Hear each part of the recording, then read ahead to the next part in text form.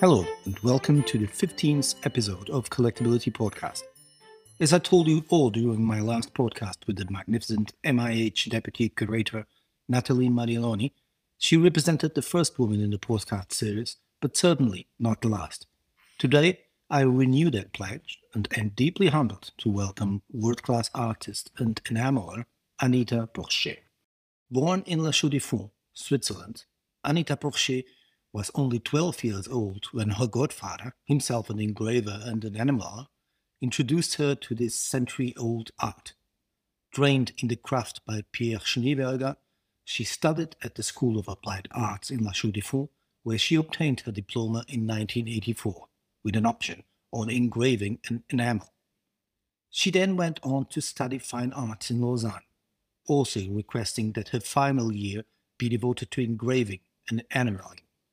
The fact that she had to make a special request to study the technique for which Switzerland was once famous shows the state in which the art of enamel had fallen at that time.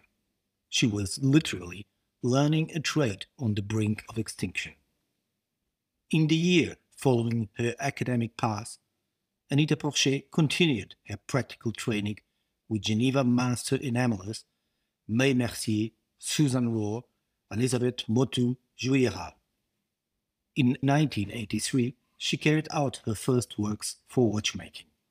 Today, the epicenter of her world is a jeweler's workbench in her home and atelier, a gift for her 20th birthday. Dear Anita, it's a true honor and a real privilege to have you here today for this episode of Collectability Podcast. It's my pleasure to meet you again. First question, Anita. In the past, you were a school teacher, but ended up falling in love with drawing and painting. Well, it actually started when I was very little. I loved to draw in my room and redo things. And after the age of 13 or 14, I attended evening classes to learn how to draw better. I think it was a very intimate occupation where I was completely alone, allowing me to escape a little. It just suited me. After, when I was still in high school, around 17, maybe 18 years old, I did do some formal studies. I met a drawing professor, and it's always these little things in life that make us take one direction or another. I had these little words, encounters, and this professor told me, "Come to me. What do you want to do after?" And I told him, "I don't know yet. I'm still deciding if I will attend university or not." And he told me, "You should think about doing something related to drawing, something to do with art." And then it struck me a little, and I told myself, I have a lot of respect for this teacher. I think I told myself, maybe that's it. Maybe he is telling me that I have a chance at this. So it's the little things. Afterwards, when I was 18 and became an adult, I went to university and discovered that I was also profoundly passionate about mathematics. So I had to choose, and I decided on fine arts. And that was thanks to my godfather. I frequently talk about this person who guided me and really led me into the artistic fields, where creation was much broader than drawing or the art of enamel. It was the music, really.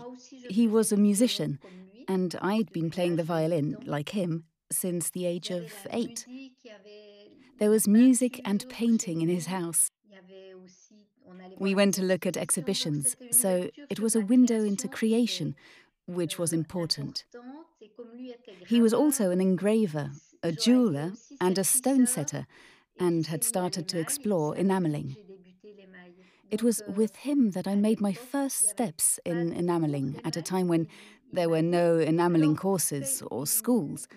So he told me to try out an artistic education in general. And that was very, very good advice for the time.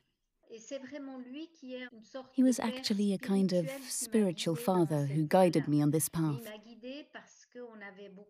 He had a lot of contacts and affinities, and he was skilled.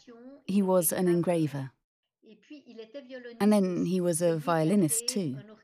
He created a chamber orchestra in the city where he lived. He played the violin for 50 years in this orchestra. And then, really, I just loved the workshop's atmosphere. I think it was mainly this meeting with him. I loved being with him and doing what he was doing. So we had a lot to share during his lifetime. Music, painting, everything that was beautiful, really. And poetry, too.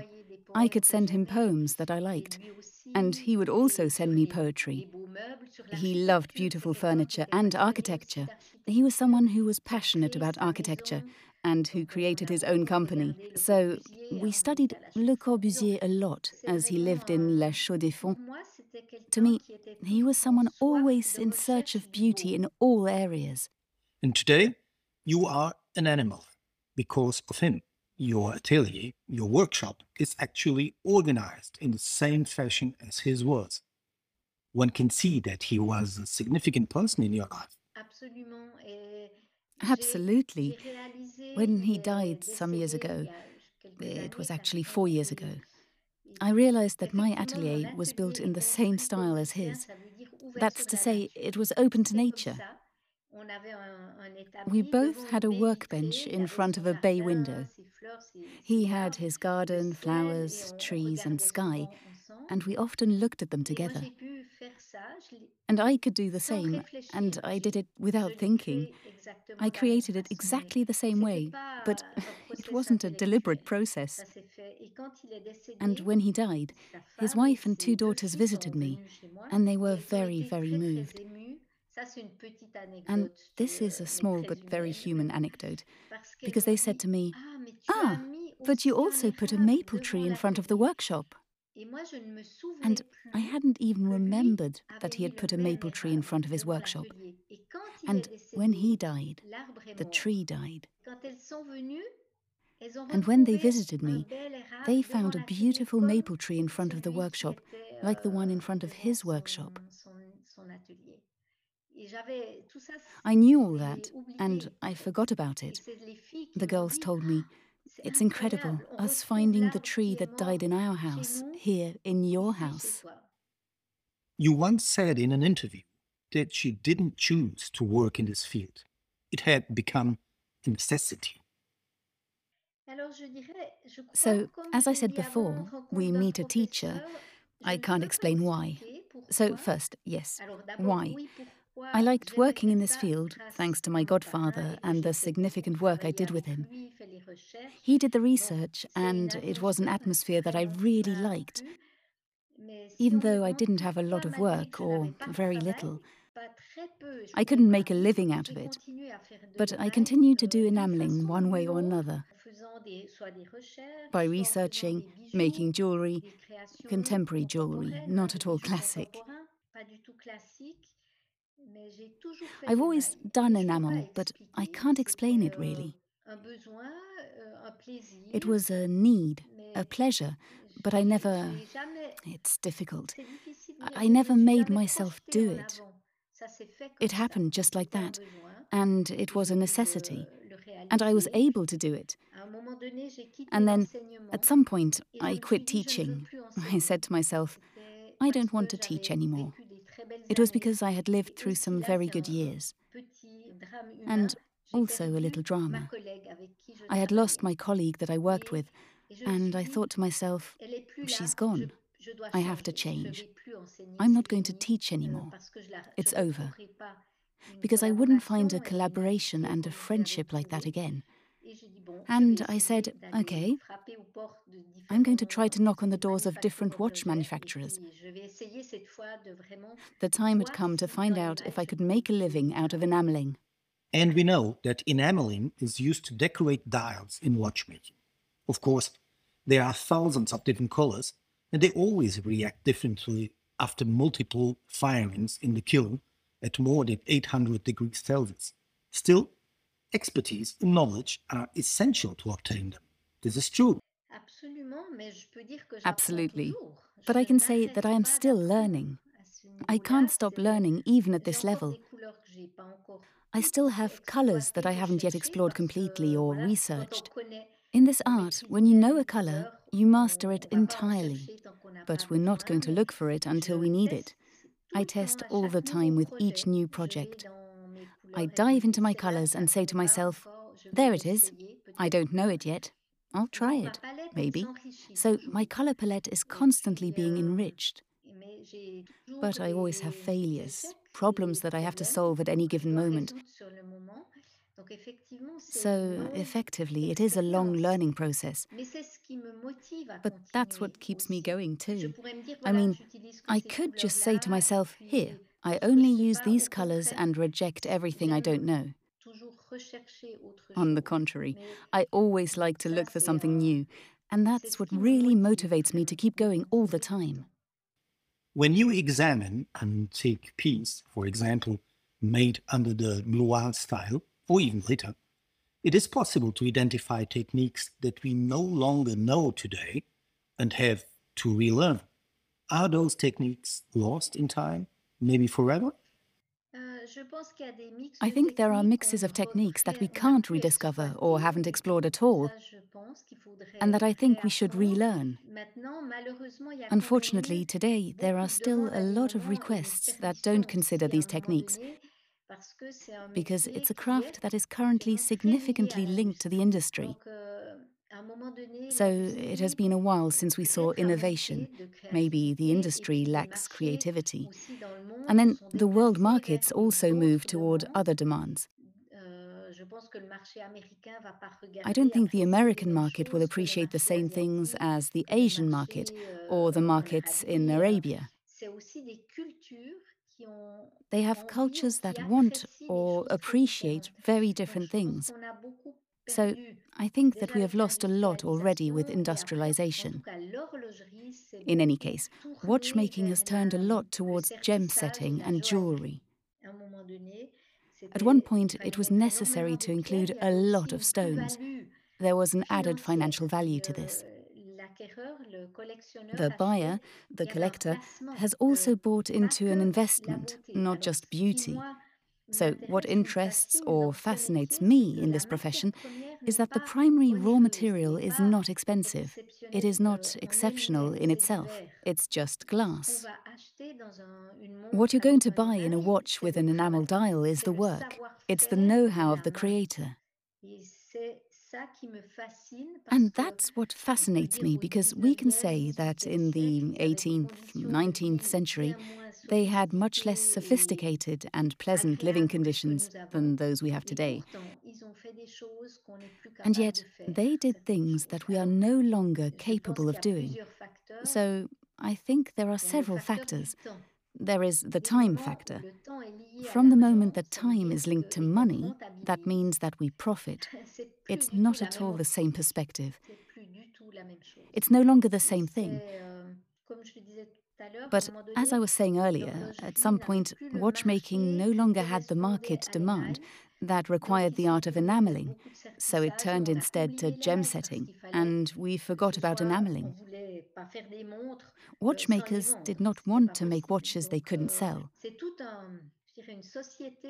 So, I would say it was the change in society and trends that led to the closure of enamelling schools in Switzerland. And in turn, this led to the closure of a famous factory that manufactured enamels in Geneva.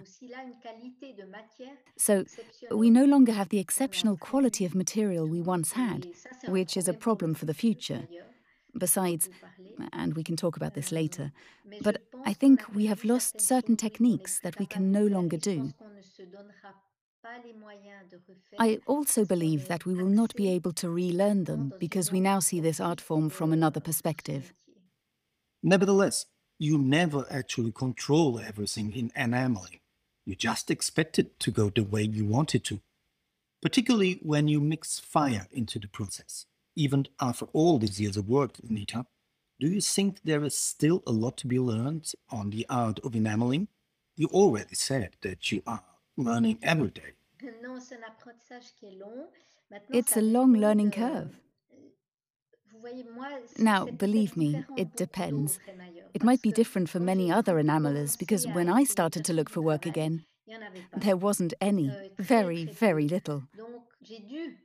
I had to diversify a lot. This means that I am not specialized in a singular enameling technique, which was the case before. This means that there were people who did miniature painting and specialized in rendering flowers, and who only made flowers. So it's true that if all our life we're just going to make roses and daisies and so on, and we're going to retain the same colours, we will become super experts. So I was doing cloisonné. Then I had a client who told me to include paillonné. I said, OK, I'll try it. At this time, I accepted every kind of work submitted to me. So I became a little multi-technique oriented. But maybe that is why it became a bit more complicated for me. Because I can't master all the techniques, as if I was working in only one technique. So that's why it would take several more lifetimes for me to perfect myself.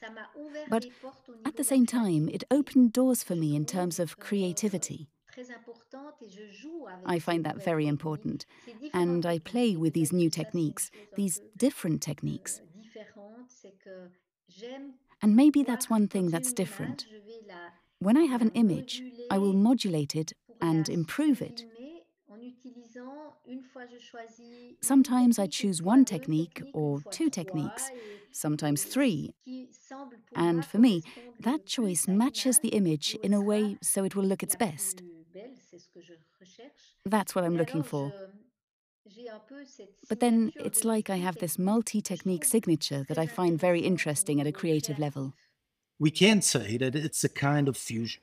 An example is a fusion of enameling types and techniques, like associating cloisonné with baillonnage. Applying them together on a single piece is not that common, is it? No, and that's what I like. It's good sometimes, although I take on too many challenges every time. And I have other ideas. That's why I still encounter so many problems after so many years. But I like it. I like the fact that when you mix techniques, it brings about much bigger technical issues than if I stay with just a single technique. Because the firing times are not the same. So I must have a process, which means I can't compensate for any errors. If, in the end, I have a problem with a step that I did at the beginning, I will no longer be able to correct anything because it will require me to fire the enamel too many times, and I will jeopardize all the work that I put in at a point where I'm almost done. Sometimes it's complicated, but there it is. It's interesting. But let's talk more about technique. You need, on average, about 20 firings in the kiln to fixate the colors in a miniature painting over enamel. Well, I have to add something to this because, unfortunately, we live in a world that always needs numbers. I'm not at all into this perspective. I've heard extravagant things where there was talk about 40 firings, and sometimes they talk about an incredible time to do certain things. It took 6 months to put a red.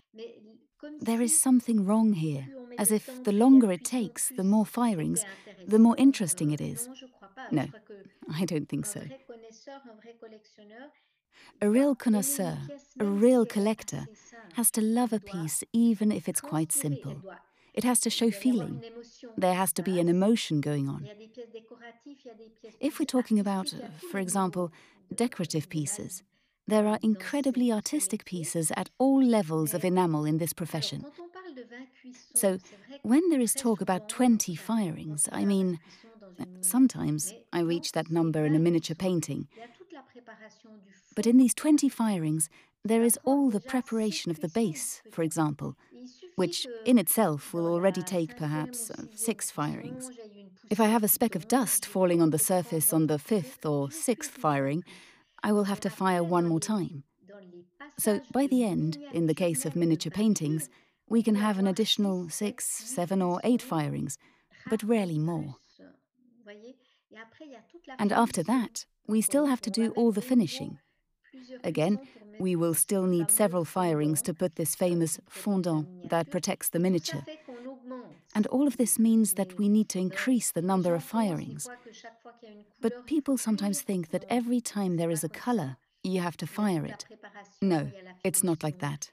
Okay, all the preparation and the finish can lead to minor defects along the way that need minor touch-ups, which means an additional firing. But it's not 20 firings for a miniature painting. I think this is important to know. But what I find incredible is that when you prepare a color, a single color, it will change during firing. It will evolve. And you need to be knowledgeable in enameling regarding the colors that you grind yourself in your workshop. And that is impressive. We do a lot of testing, actually. That's also part of making a miniature painting. I have a colour that I'm not very happy with, so I spent a lot of time looking for other blends to find a replacement, and so on. So, there are colours that change a lot and others that change a little. It's also the case when you put a miniature under fondant, as this Geneva technique is called. Some colours will fade. So that's it, too. When the miniature painting is finished, it's nowhere near the final result that we have before us. So it's all alchemy. We try to master it, but we're never entirely in control. That's also what I really like about this art. That's what I find interesting. It's the lack of control. And what I now see a lot in this profession is a search for total technical control. I think that life is not about complete control. The firing also gives us beautiful surprises that I'm going to reuse for the rest of my work, and that maybe I didn't fully anticipate. And I say to myself, this colour, it's a little more... But in fact, I find that it brings something additional. So that's one reason. At the same time, it is a creative process throughout the entire work. Well, that's the way I work, and that's what excites me. It's not about repeating and mastering. It's also about accepting these changes made during firing, and then knowing how I will carry them with me for the rest of the piece. But I can say that I recently made a big mistake myself. I was fully responsible. It forced me to go to great lengths to solve the situation so that I could finish this piece. And it made me discover a solution that I had never thought of. Great! Here's a whole path that opens up that I haven't explored. And in the future, I hope to be able to use it again. Indeed, a new door opens up. But if I understand correctly, in this technique where you prepare a piece and you have to apply 6, 7, 8 different colors, you perform a test beforehand with all the colors you are going to use. This way, you will be able to understand and confirm how these colors will behave and evolve after each firing in the kiln. Only then will you start working on the piece itself, correct? Exactly. Well, there are some colors I know really well and that I don't need to test. But when I look at each new dial, I do tests. So when I have my color palette, I won't just say, okay, that's a good color. But if you put one next to another, they're going to appear different. I have to do this for every new image, for every new project. It brings different colors together in harmony. And it is this resonance between two colors that is interesting. So I can look at my palette saying, this is the color, it's fine. And then when I put it next to the other, in the end I say, no, it's too light, or it's too dark, or it's not enough. The other color made it go too blue. So I have to put a little more green in it to make it warmer because it's cooled down. So I love this very subtle research for colors. I love how they are alive. It's the resonance between colors that interests me. It is really the artist in you that is talking right now. But anyone else would succumb to this unbearable tension, since each of these steps could jeopardize months of work already accomplished. How do you deal with this? Or do mishaps or not happen to you often? I have more experience with repairing them, to know what, when it happens, I can do. On the other hand, it's true that here again, I don't have an answer. Why? As I explained to you before, I had a big disaster at the end of last year. The piece was done. It had to be finished. It was close to the end. And what happens then? It's about character. It's the character of the individual. How do you react when you have a hardship in life? What do you do? That may not be too interesting for you, but I shut myself up. I don't react. I talk to no one around me. Nobody knows what happened. And then, when I'm alone, I say, come on, let go. We have to start again. One day, I made a huge mistake on a very important piece, a miniature. We were coming up to the date I had to finish. And then there was a colour that I knew very, very well, that I thought I knew very well. And I had to scrape away a layer. And it was like a minefield. It was appalling. And I didn't understand why. I spent 3 days, 3 nights without telling anyone what happened to me. And why? As long as I haven't found a solution, I can't. I'm not going to shout. It may not be good for me. But I will not scream. I don't cry. I close myself down. And once I have researched and been able to recover, I immediately get back to work very quickly, that's for sure. Late last year, I know when it happened. It weighed very heavy on me. I said nothing. I worked all day with my collaborators, and I said nothing. I helped others. I said, I will help you with your work, and then I did other things when they left. I got to my bench, worked until late in the morning. I worked without knowing if I was going to succeed in repairing it. And then, yes, it happened. I could. I found this new way, a solution to fix it. People either bear failures or they don't. You have to overcome them, failures. And above all, you have to find the energy to continue.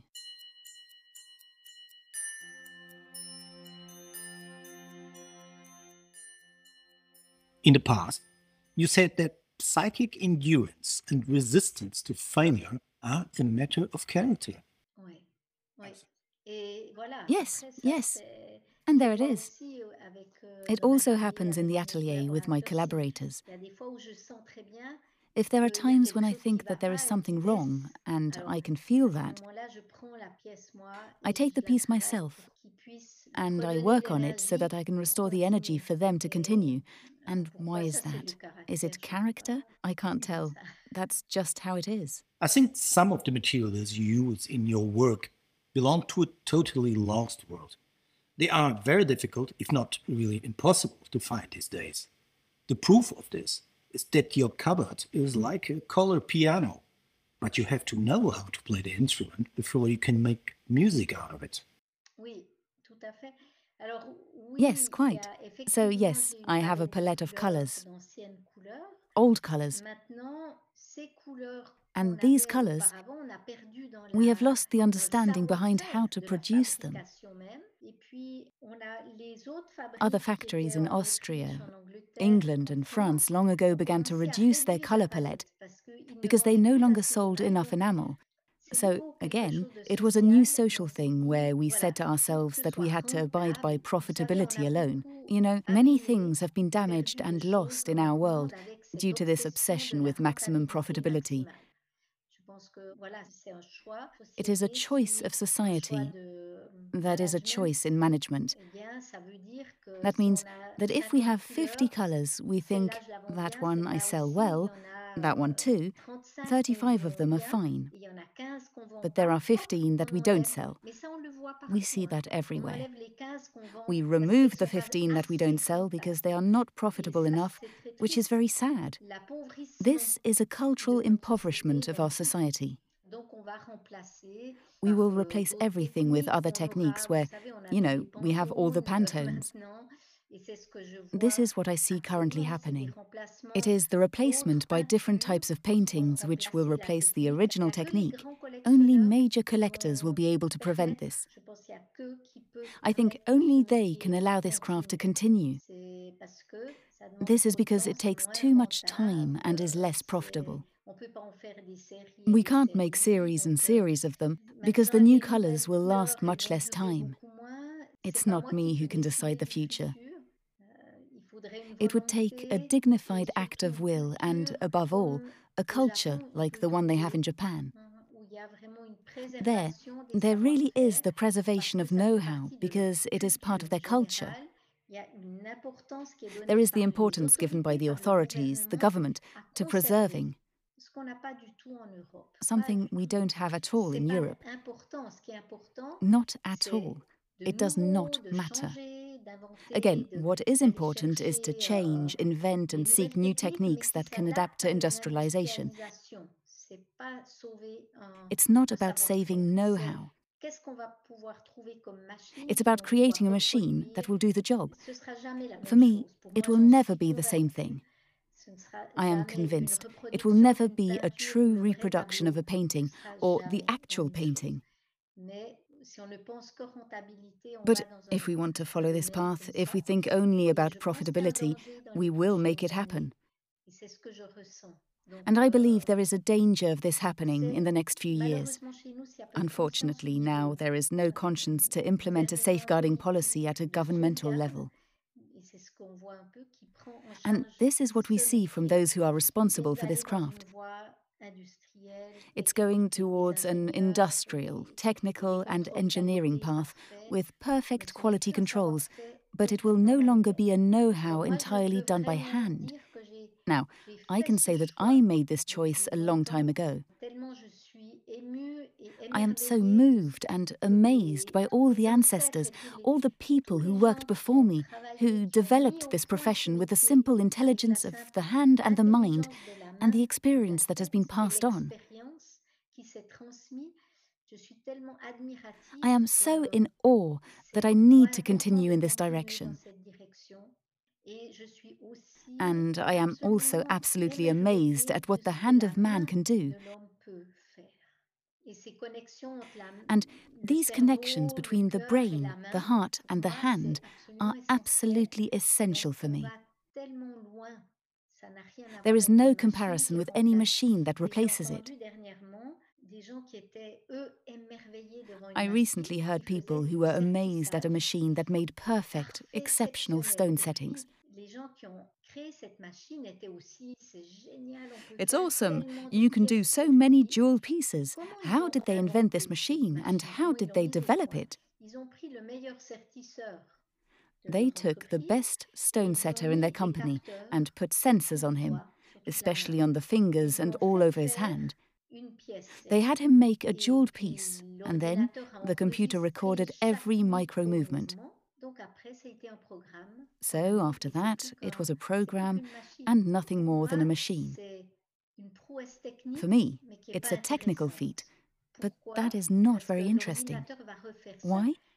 Because the computer will repeat the task. While the man, the gem setter, each piece that he will work on himself will evolve and he will always progress. So he's going to add new things every time. It's terrific for engineers, for economists, but not for me. So I want to explore and explore until the very end, see what I can do, and have all my failures that will enable me to discover and learn something else.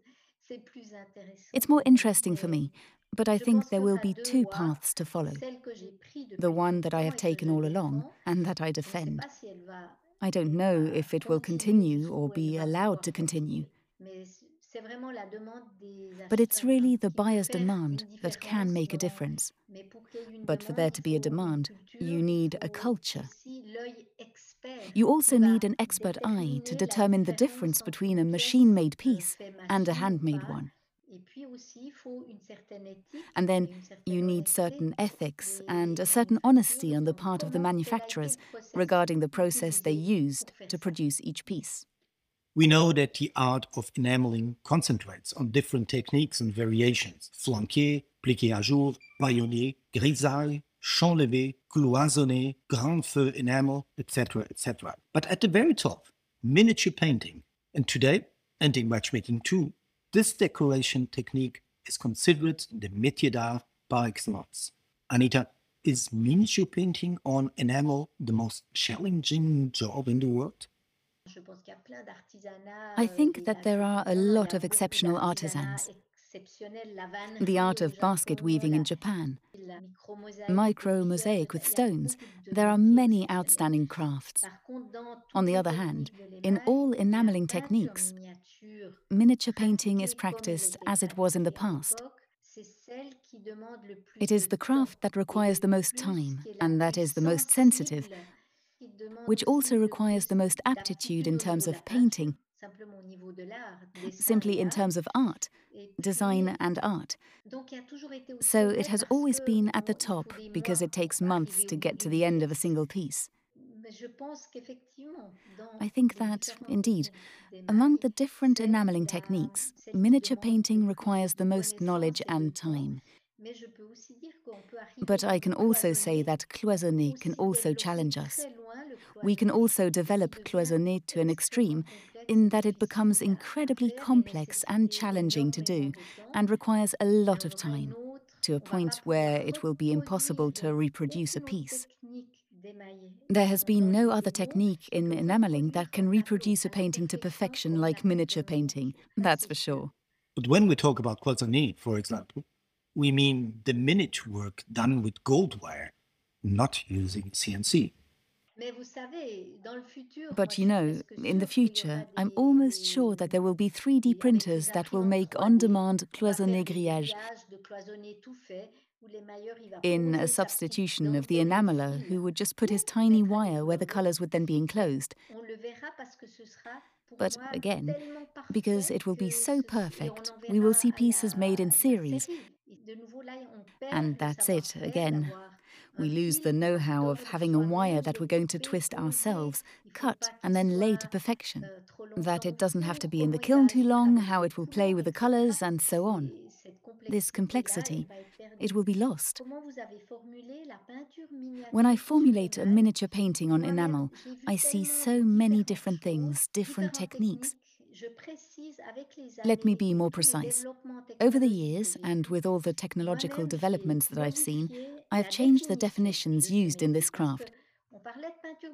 Because before, we were just talking about miniature enamel paintings. That was all. And then afterwards, there was enamel which was just synthetic varnish, which is not really enamel. So I said, enamel miniature painting grand feu, to mean it was fired at a high temperature. Afterwards, it was necessary to know if it was covered or not with fondant. The work involved is entirely different, so we called it the Geneva technique, and now I write that it's miniature painting on émail grand feu, which means that the material I'm using, it's not like miniature painting on mother of pearl, on onyx. It's not only on an enamel base. I use enamel, glass to paint, and glass that is fired at high temperatures. At each step, I look for ways that I can use different techniques, because I do the work entirely by hand, from start to finish. There is no introduction of industrial techniques or machines that can replace this. I think collectors should demand that brands describe what they do clearly and accurately. I think it's crucial for this craft. For them to survive, yes. And that's why I always come up with other definitions, because I see that sometimes the salesperson's description is not exact at all. Let's consider what we've seen lately in the watch fairs. There are a lot of miniature paintings that are not based on glass, and we also have miniature paintings that have indeed been made with porcelain paints, and that's already something different. Or miniature paintings made with synthetic varnish, which means that these two components with pigments are thrown into a kiln just to dry the varnish, not to melt it. Understand? So they are also going to say that it went into the kiln, but that's not at all the case. It has nothing to do with the process. It's like a synthetic diamond versus an authentic diamond created over thousands of years. It has nothing to do with it. It's not the same material. There is no risk with firing. This transformation of colours in fire, this knowledge of the alchemy of colours that one must have. I would say it is even much more precise than enamel miniature painting. Why? Because when I paint, I have microscopic glass particles. So it's not really liquid, it's not fluid. Sometimes I have larger pieces, sometimes just finer, even if it's very finely ground. I have something much harder to spread than a synthetic varnish. And considering that, I have heard that you have come to learn to grind enamel crystals by the sound they make.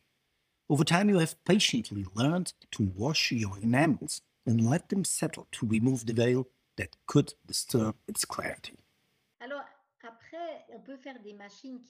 You know, we can make machines that indeed grind in the same size. But again, if I just put enamels into a machine and then I take out my powder, a process is missing. While we are preparing the colour, we are already involved in the work we do. It's already a part of the production of the piece. All this know-how, which is extremely slow, enriches the craftsman. I mean, just imagine that now we have fires, kilns where we have entered the temperature to the nearest degree.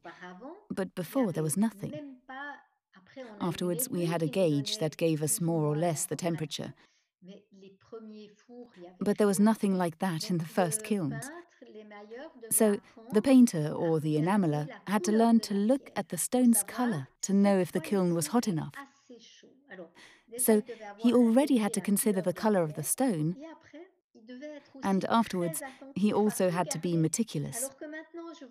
Now I see processes that consider how many seconds you leave your piece in the kiln. It's not interesting. It's not interesting. In one's life, what is interesting is how you can enrich yourself every day with something new.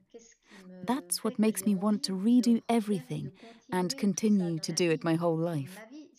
My life has the meaning of a human life, which is always to learn.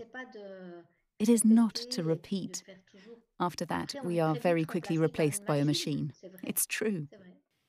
In 2015, you were awarded, along with Madame Suzanne Rohr, the Gaia Prize by the International Watchmaking Museum of La Chaux-de-Fonds for your independence, preservation, and fundamental role in the revitalization of a discipline which was in the past on its way to extinction. On top of that, you were awarded the Artisan d'Art Prize in 2016 and, in 2017, the Prix du Patrimoine Culturel Immatériel Vaudois. But your talent was recognized much earlier by an exceptional maker. In 1984, the House of Philip Stern awarded you the Patek Philippe Prize. In particular, I think this manufacturer had played, continues to play, a significant role in your career. Was that true, Lalita? I think it's really of the essence to note that this house has the greatest enamel heritage in the world. And above all, thanks to Philip Stern, they have never wholly stopped supporting this craft. Even if it has diminished, or even if they no longer sold any pieces, it was always supported by Patek Philippe. I think his father was a really great collector who loved this craft. He started this collection and Philip Stern continued it. Because he didn't have a perspective based on short-term profitability. I find it magnificent that he had this perspective. I can't deny work to these enamelers just because I'm not selling it. One day, there might be a comeback, and then the know-how will be lost. So it's extraordinary that he thought like this in order to support us, even if he had to reduce his orders a lot. Enamel wasn't fashionable anymore, and it sold very poorly. The craft was little known. But he always continued to give some work to enamelers so the know-how could be preserved. And then I can also thank again and underline that Philip Stern has supported and helped me so that I could share this craft with others. He helped me transform the place where I can now welcome other people.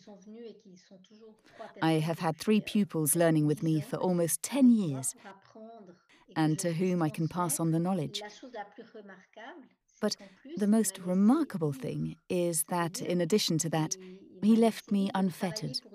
It means he left me free to work for others, other houses. That is really something very unusual and extraordinary. I was fortunate because I also explained to him that, as I told you earlier, what motivates me is to always be researching and creating.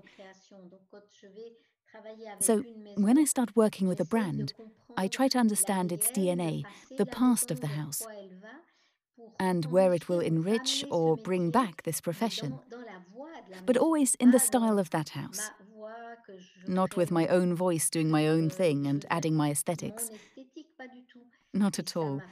And all that made me go to many different universes. And that was essential for me so as not to be able to close myself off, confine myself to a little path. And that he has always really respected. I'm fortunate to have met him. And that kept me independent, free to express myself while also having a lot of fun. I must emphasize that he left me completely free to create the 175th anniversary piece.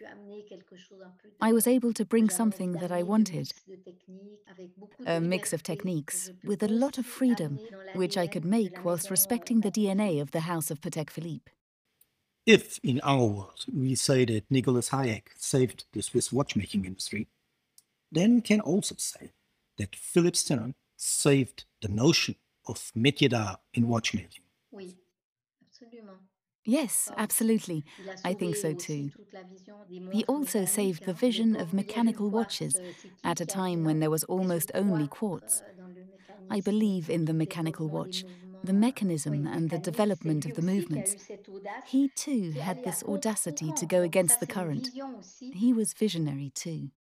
And as I already said, in 2017, you received the special prize from the Grand Prix d'Horlogerie de Genève jury, along with Madame Susanna Bohr, who was your teacher and a pupil of Carlo Poluzzi. How was it to learn from her? Can you describe as your experience? It was a wonderful experience, but maybe not very traditional. I would say that even now, I am still learning with Susanne Rohr. I'm working with her, but she is the greatest miniaturist in the world to me. She did things of such beauty, but she also lived precisely in a moment where time didn't matter. Today, we have extremely tight deadlines and everything. But she was able to take the time she needed to go as far as possible. So we did not experience the same constraints. It's not the same time. It's not the same way. She dedicated her whole life to painting miniatures in grand feu enamel, whereas I had this start without knowing her, where I had to explore all the techniques because I didn't have enough work. And then it took a very long introductory period too. Around 20 years ago, I visited her, showing her a little of what I was doing, but very little. And then we didn't talk about miniature paintings. We drank tea and talked about many things, but not about work. And it was only after all these years that she decided that she would pass on to me what she could. But more by talking, we never worked together. I never saw her work, never. We talked about colour, mixing, and how to do it. But I now feel that I have worked as I could with the means that I could, which was very different from her all the same, without having had any knowledge of this technique from the outset, which means that now I also have a bit of my own language. I can't get rid of it entirely, because I have found a path that is my own, and I adapt to it with all the technical information it gives me. I adjust and do a bit of a mix of different things. But, and I must say this, she is someone who pushed technique as far as possible. You can't go any further with this technique. And now, today, you too have pupils in your atelier working with you, learning with you. Yes, it was also a request from Philip Stern, because I think he wanted things to be shared, including other techniques. The techniques of cloisonner, paillonner and all that. So that's why I was able to welcome people to work and collaborate with me. And this mutual enrichment is something extraordinary.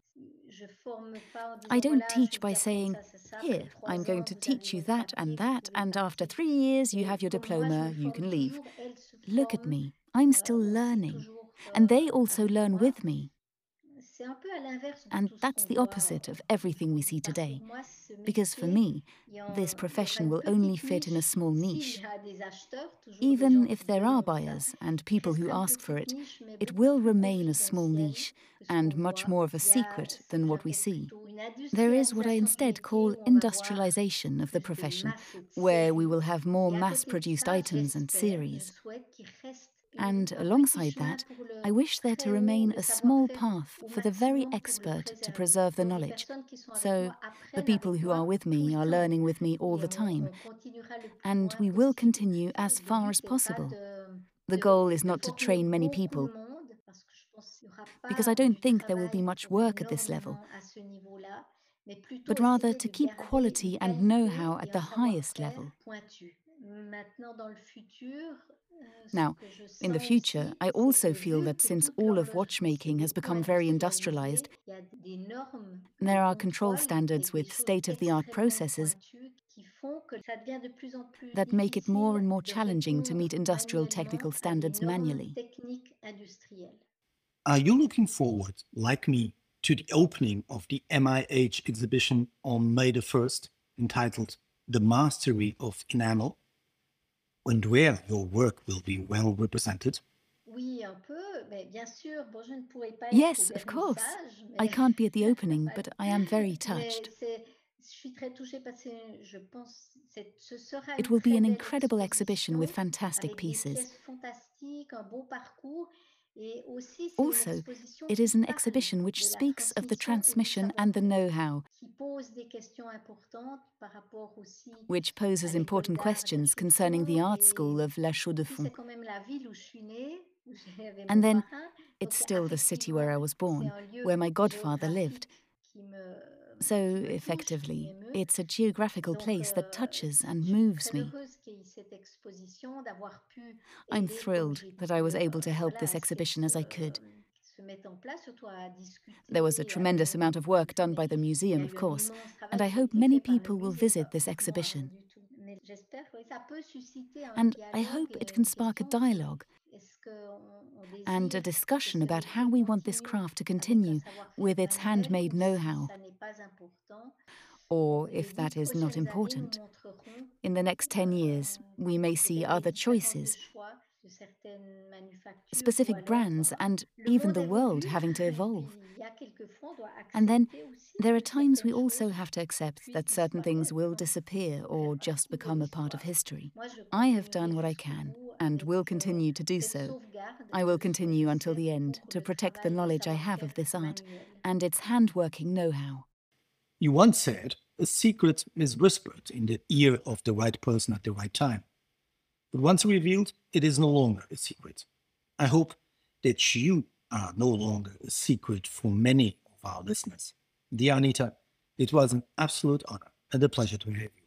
It was a wonderful conversation, and I thank you very much for giving us your precious time. No, it is with great pleasure. Thank you for allowing me to talk about this craft. I especially hope that collectors will continue to have this sensibility and love for this material, and its transparency and depth. Never forget that glass, the color of glass, is unalterable. It will not fade for centuries. If you can acquire an enamel Grand Feu, it will remain pristine for centuries. Absolutely. Thank you, Anita. Thank you. And that's it for this episode. Thank you all for listening. And if you have enjoyed this podcast, please like and subscribe. And also remember following us on any podcast player you enjoy using in order not to miss our future recordings. This is Carlos Torres for Collectability.